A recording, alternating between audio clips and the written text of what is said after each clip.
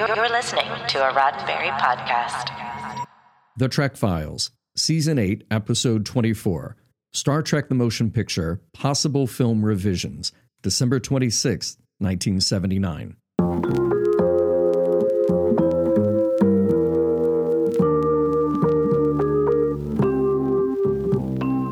Welcome to The Trek Files, a look into the archives of Roddenberry Entertainment from the personal files of Gene Roddenberry. And now your host, Dr. Trek, Larry Nemechek. Well, Star Trek fans, welcome back to, my goodness, The Trek Files, and it's our 8th season finale. Thank you so much for being a Trekophiles spelled with an F, especially all you Star Trek history fans. Hey, I know you canonistas, I say that lovingly, are out there, you tech heads, everybody in the mix, but today we've got, well, it's a history chapter that is very much about what's going on in Star Trek today. Have I got you intrigued? You should be. You're a Trekophile. You know what to do. Look at our Facebook page, facebook.com/The Trek Files. Our document of the week is there. It's a doozy. It's so much fun in light of what's happened the last few decades and what's going on right now. Take a look there. In the meantime, here's a sample, audio-wise at least, and hang on. I'll be right back with this week's first time and very special guest.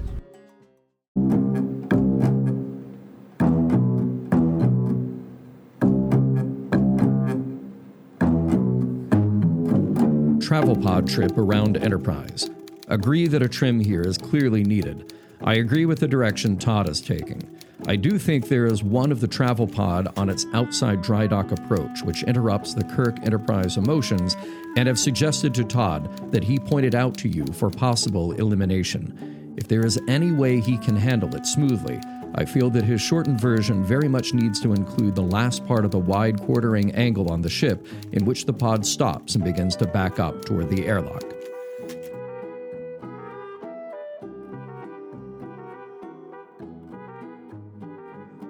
Well, there you go, Trekophiles. It wasn't rocket science in what needed to have been done to maybe improve the original release of the motion picture, but when you're in a mad dash to get visual effects done in 1979 and just get the thing out to save millions of dollars in penalty fees to theaters who'd been promised a movie on a set day, December 7th, 1979, it's amazing when the dust settles what you can see. And now, all these years later, I'm amazed at what we can see reading Gene's very prescient comments here to, yes, director Robert Wise, and it's such a great document. I'm sure you all will agree, and I'm sure our guest today will agree and have his own take on it. Listen, I am so thrilled to have David Fine with us today. He's the executive producer on the whole remastering, remodeling director's cut that we had 20 years ago and that now is in 4K. David, it is so great to have you on the Trek Files. This is such a wonderful doc. I know we could talk all day about it, but it's amazing to see history repeat itself and never go away in the first place and be very much in the news today. So first of all, congratulations on everything that's happening with the 4K cut this year and still to come. And what comes to mind when you see this memo? Although I know you've seen it before. So hi, Larry. How you doing? I'm just going to jump right in and not even replay. No, hey, hi, how you doing? Please jump in. Yeah. Wow. I mean, what a journey what a journey times two. I mean, we assembled the first project, in 2000, and now to be back and finally be able to really finish it is just fantastic. And I can't be more excited about what the responses people have had to it. It's very touching. And as you know, the reason memos like this existed was because the film was so unbelievably rushed and so unbelievably unfinished. And even though 20 years ago we were able to assemble the better version of the director's edition, it still didn't resolve all the problems that we had from the original release. Plus, it was almost a proof of concept at the time. So we did the best we could and could only do it in standard definition. So it was great now to have the full support of the studio. The archive did an amazing job hunting down all the material that they found, the ADR, the effects elements. and then having the time to do the color grading. I mean, they had 4 days. There were so many corners that were cut to just make the film be releasable. And that's where something like the memo comes up.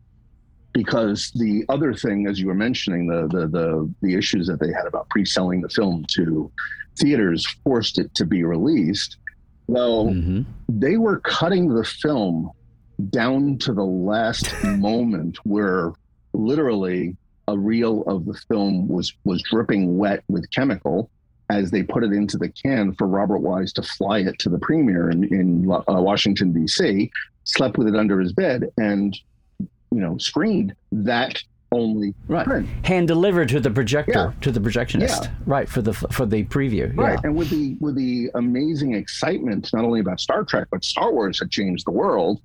Everybody in the world wanted to see the film, and they needed it to be fantastic. So they screened the film and had no time to even fine-tune it. And Jerry Goldsmith, and this leads into things of the memo, and Jerry Goldsmith's score did so much to support the film and pick it up, where the story may be a little slower, was that he filled in so many of those gaps with his amazing concert that he wrote for us, that when they finally showed the film, lots of placeholders and items missing, but something in place to make the film flow and work. But also the story of what was going on, the studio wanted it to be successful, and they wanted to show confidence. So let me talk about the memo for a second, and the fact that it's December 26th, 1979. Right. It's been out for just a few weeks. I mean, what hit me was how all of these are things we've all talked about at the time, and it kind of goes back to, you talk about the studio. They couldn't come in and say, sorry, guys, we really, really had to rush this. Of course, if we had more time to study, we would make some changes. That couldn't be said for several years. It was just, we had to let the value of time go by. But it's so amazing to see that, yes, of course they all were aware of these issues. There's another issue that came up at the time, and these were located in memos back when we were doing the initial research on this. And that's that Bob did go back to the studio because it was so insanely rushed and said, we still have a little bit of time before the theatrical release. Let me go in and tweak a few things, at least cut the harsh edges off, just tighten it a little, do minor changes. And I believe it was Michael Eisner who responded back with, no, the risks of people thinking there's something wrong with this are way too high. It has to remain as what was in the premiere, and we're going out with it the way it is. So even at the time, because they had a 130-minute running time requirement on the film, they didn't know what was coming in. So they even cut out a lot of the character moments, just cut it down to what they could tell story. So there are places that Gene was bringing up that Bob even wanted back in the film, that the hope was they tighten it, they'd be able to put things back in. I don't have a note of what those pieces were because we were addressing doing it later. But the fact is, it wasn't something that anybody really felt satisfied with at the time, and they had to let it go out. Right. It's very akin to experiences I've had where we had to rush a book, and we say, okay, we'll get that in the next edition, and that never happens because no one wants to reshoot. I mean, there's a cost factor, even if it's not a time factor, but it's that mentality of, we'll fix it later, and you have to wait for some event like the ABC showing, 7 years later, something? I believe. Or the coming of the DVD generations and your project years later, before some of these things can get addressed. Yeah, it's kind of interesting too, because in a way it's the anti-Star Wars in a twisted kind of sense, in the fact that the Star Wars special editions had their this new version, and the original version was lost. Well, this is a case where we had the theatrical version that came out in 1979, as rough as it was. And then there was the special longer version, which was just the ABC TV cut. That there was a letter writing campaign and so much to the studio saying that had so much more meat in the story. Would you release that? So Paramount adopted the special longer version as the home video release, but it was also pan and scan. And it was assembled in pan and scan. actually went back and located the work print of it, and it's in 4:3, which is amazing. What's funny is you have to go back to thinking about 4:3 or full frame, as they call it. It's half the movie, and you kind of have to scratch your head and go, what do you mean half the movie? Well, it's not like it's shorter, it's not lengthwise. You're only seeing half the picture, because the other half, where somebody's looking on or otherwise, is lost. Like the middle half. Well, hopefully. You're losing almost a fourth on both ends of the frame. Yeah, well, it was horrible when they originally did, and for all films, when they did widescreen films to video, because on those early transfers, where somebody says, okay, just put the camera in the center. So you'd have a nose talking to a nose, across the frame. That just wouldn't work. But that was interesting because losing half that picture changed a lot, and it's in people's perspective. And it's funny because even now we're getting a lot of comments about people saying, well, what's that blur down the center of the frame? It's wrong. I never saw that before. Or why is it that the right-hand side of the frame is in focus and the left-hand side? That doesn't make sense, but there's this weird blur down the center. Well, that's a split diopter. That's intentional to be able to take two different parts of the frame and put it in focus. But when you're watching it in full frame, often it's on the person talking and you don't even see the blur or anything else. So when people are saying that wasn't there, no, it was there, just never saw it. But that just goes down to goes back to that TV cut, and it is leading into the memo. So that's part of the conversation. There's so much, all this is 3.5 pages. So much of this is duh. It's things it's amazing. It's so many points we've talked about over the years. It was your goal list when you all got into, like we talked about not so much trimming the travel pod, but tightening it up and making the emotions. Because a lot of people, you talked about finding lost ADR in the rush to get it out. It wasn't just about visual effects. I remember sitting in the theater thinking how dull and empty the bridge sound and that cold, hard blue-gray tone, and so much was about color timing or emptiness that even the TV series had such a rich audio, tapestry underneath it. And so much of the rush didn't happen. It wasn't just about the visual effects or not, but it's the image that we, that first month in the theater of everyone watching it, that's the image that so many of us took away for so many years. And some obvious things, like from the ABC edit, the dialogue after Spock leaves the bridge and Kirk leaves the bridge, and Lieutenant, we may have just, doubled our chances of surviving or whatever. The little bits and pieces, those jump out at us, but there's so much more than that. And like your 4K now has an actual color palette with browns and tones and, all that audio fill. But that poor rushed version is what so many of us have carried in our heads for so many years until we get confronted with what it should have been, what you've been working on. I actually, just a little personal insight, I actually didn't pick up on how truly complete we were getting it until after and people responded. I just knew we had a goal and I knew what it needed to be, and I focused on getting it there. And I've always referred to the theatrical or the special long version as the rough cuts, or the preview screening. Bob has a preview screening for every single one of his films. And he complained, rightfully, that Star Trek: The Motion Picture was the film that he didn't have a preview screening of. And when we started this, I went back to him and I said, guess what? You've had your preview screening. It just took 20 years of people commenting. So we're able to go back and review that. But just the fact now is they look the part. The theatrical and the special longer version look like untimed or roughly timed work prints comparatively to where we are today. And it's great that we were able to go that far, because there was a lot of thought that, well, it has to look this way because it has for so many years. And the answer is no. They had 4 days to do it. 4 days to complete it. And it was the problem was the visual effects. It was even those editing points and the required running time, which most people don't put into account in it too. They didn't know how long pieces would be. They needed to fill it out to make sure that it would hit the running time. So the character pieces that were intended to go back in were things that didn't make it because of just getting it to that running time. In that last minute, imagine you're literally having to put it out dripping. You don't have time to go back and say, okay, now let's cut this in there and have the full sound mix for it as well. So there's a certain point where it had to be abandoned And I'll tell you, the brilliance of Todd Ramsey and Bob, who were assembling the film, and everybody who was involved at that time to create. Now, let's remind everybody, Todd Ramsey was the editor of the film.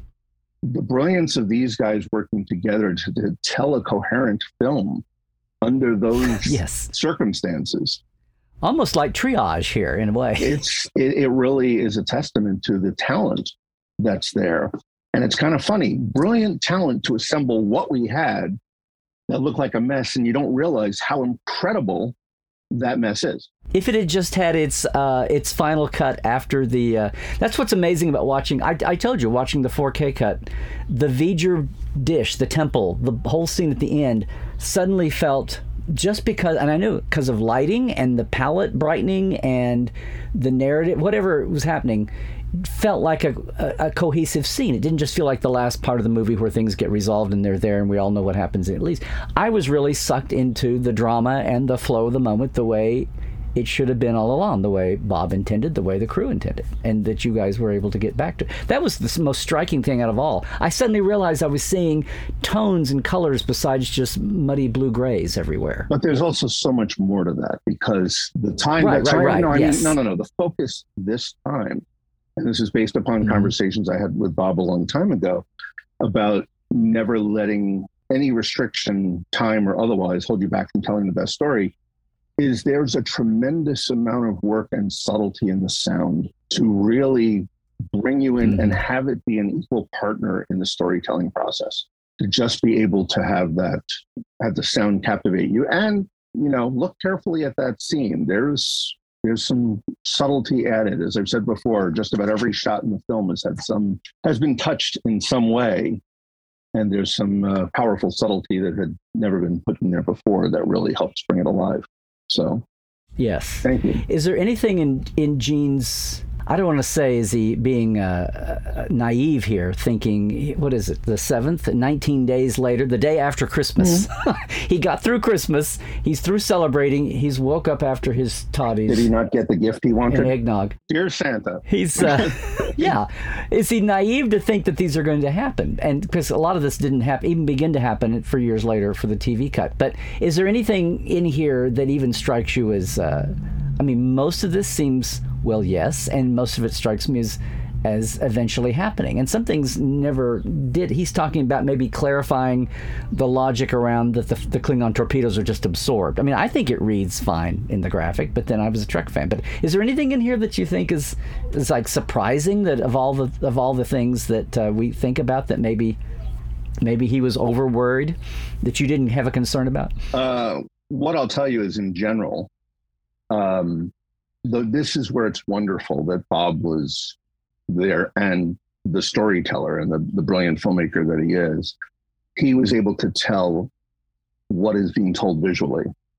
And I think the greatest challenge of doing a scene is drop the dialogue and doing a movie, drop the dialogue and go back to silent and have to tell it visually. And I think so much of the film has been told visually. There's a couple of concerns in the beginning about how do we know we're going to different locations? Well, they look very different. It doesn't need to be spelled out as Gene was recommending. And Bob had that cinematic epic scope of how to present information that I believe was more relevant than having to just nail it. I think Gene was also used to television and people who don't understand sci-fi and wanted to make sure that you spell everything out to not confuse anybody. But you're right. By the time the film was released, there's a lot of little things that he was suggesting that just weren't necessary to begin with, and may not even play well. There's a general sense here, though, and one thing that you all have done, and that Bob would have done had there been more time, again with the effects, since it's all about the effects, is the logic of the layout of V'ger and that sense of going from place to place and a progress, rather than, here's one more thing on our view screen. And going outside for an exterior shot is just a muddle. But so I've seen some people say, showing the full V'ger model, which was always planned and never gotten to, but you all did it. You did it in 2000, and now it's even better here. But we do say, and even just for those seconds, you go, that moment when the big modules look like this, that's where they were back there. But just in an instant, a nanosecond, your brain kind of remembers the exteriors now and sees it on that big model and gets it. And the cloud's gone away at the end. So the big reveal is here's the hardware. And it even just in a quick flash there, a few seconds, you get the layout of V'ger, and it's not so, mysterious is great, but impeding your logic of understanding the story, and that's there now. But that was the problem with the original storytelling aspect of the film, is that had to be the number one, in my opinion, biggest problem with the film, was that you saw glimpses of something, and it didn't really make sense. Something's coming to Earth. It's massive. It's firing things at them. You see something go over there. What is? It's one of those places that left you confused. And it was probably the biggest thing. And even to have a wrap up at the end originally. And now you have that. Right. And that was my modus operandi this time around, is that I told everybody involved we're doing something different now. And different as in what we needed to do, but not away from the plan.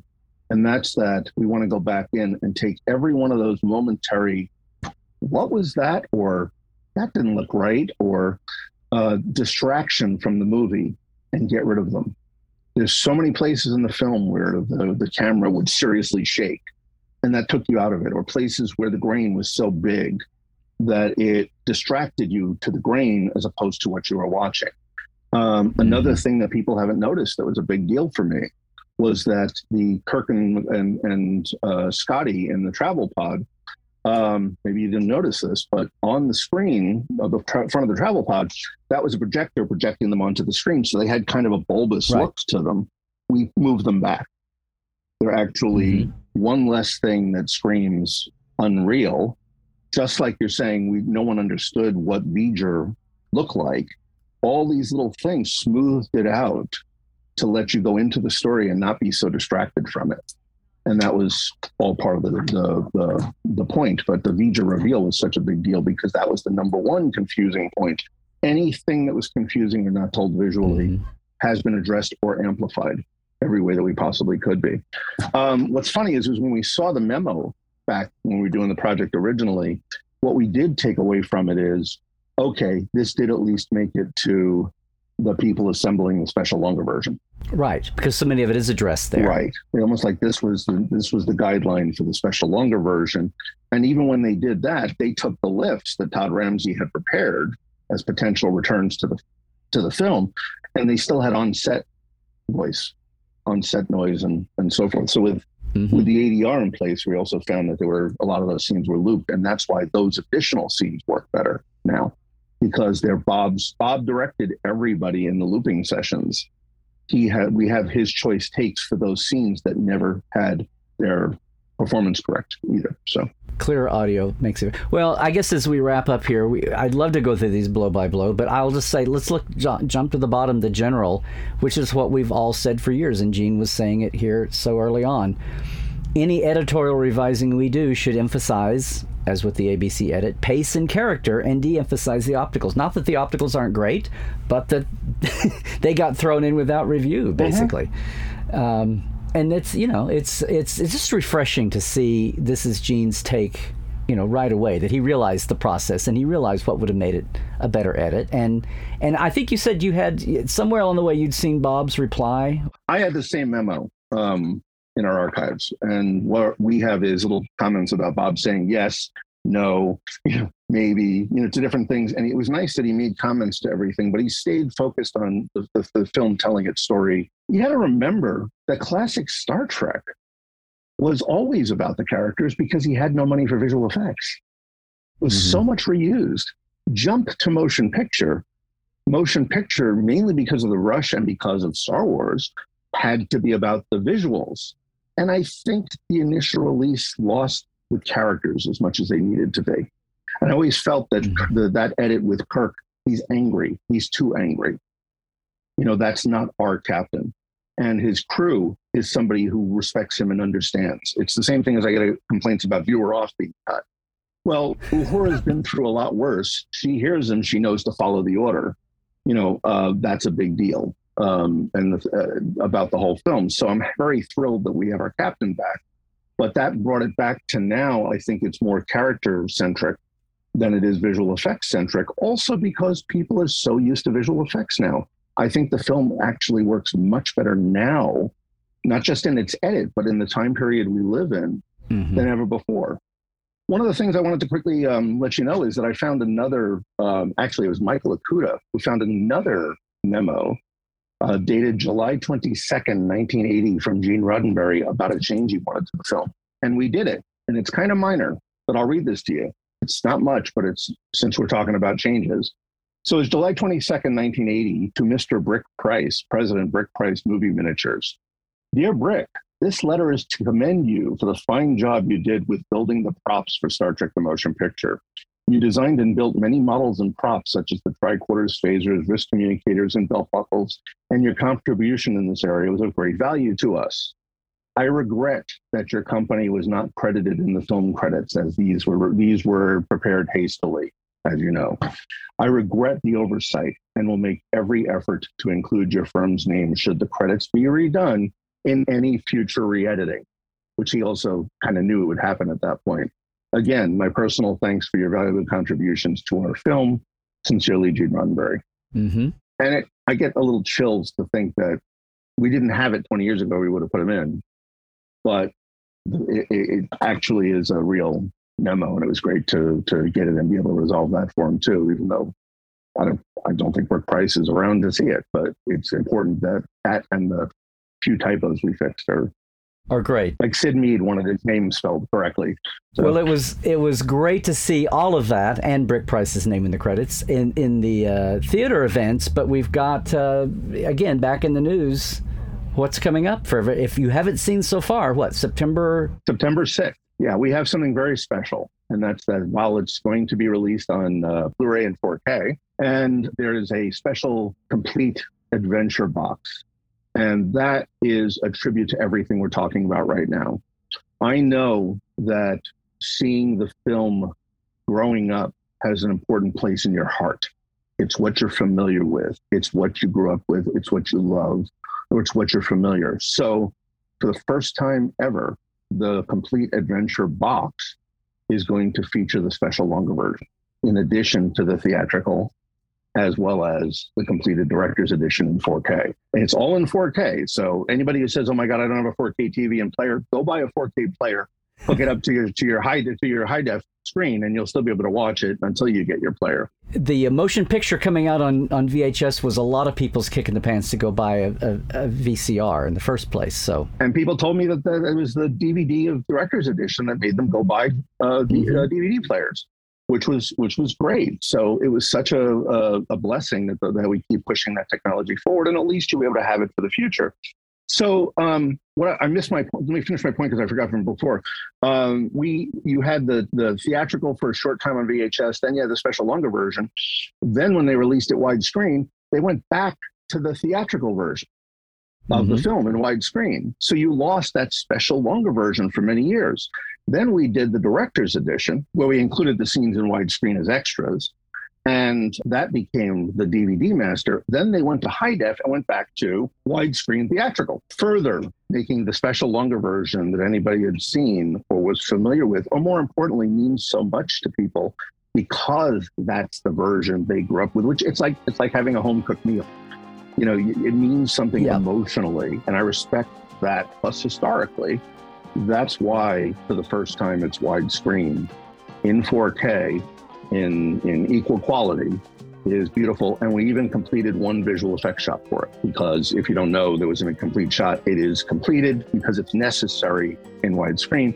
And the original shots on the disc too. Well, as we're all sitting back and getting our orders in and waiting breathlessly to have it in our own hot hands and all the versions and being able to toggle back and forth coming September 6th, it's awesome to find pieces of paper still like this and see that, that we're finally making everybody's dreams and wish lists and to-do lists come true. And David, you've been for motion picture, you've been at the helm of this for so many years. And I know even having part 2 of the part 1 from 22 years ago, has been really satisfying. So thanks for joining us, though, on the Trek Files. This has been an awesome season finale, a worthy episode, and Thank you, we'll be guys. looking forward to everything coming out as we lead up to the release. It's awesome. I'm thrilled. I hope Bob and Gene are sitting down somewhere and getting a chance to watch it now. I know they are. The Trek Files is produced by Roddenberry Entertainment. All of our documents and your chance to comment, and please do, boy, especially on this one, are available at facebook.com/The Trek Files. Now, for more deep diving of Star Trek behind the scenes, visit Dr. Trek in Portal 47. Yes, that's me. At LarryNemeczek.com. Hey, that's where you can also link in for all the new Trek Files swag and shirts at our TeePublic shop, too. Trek well, everyone, and we'll see you for Season 9.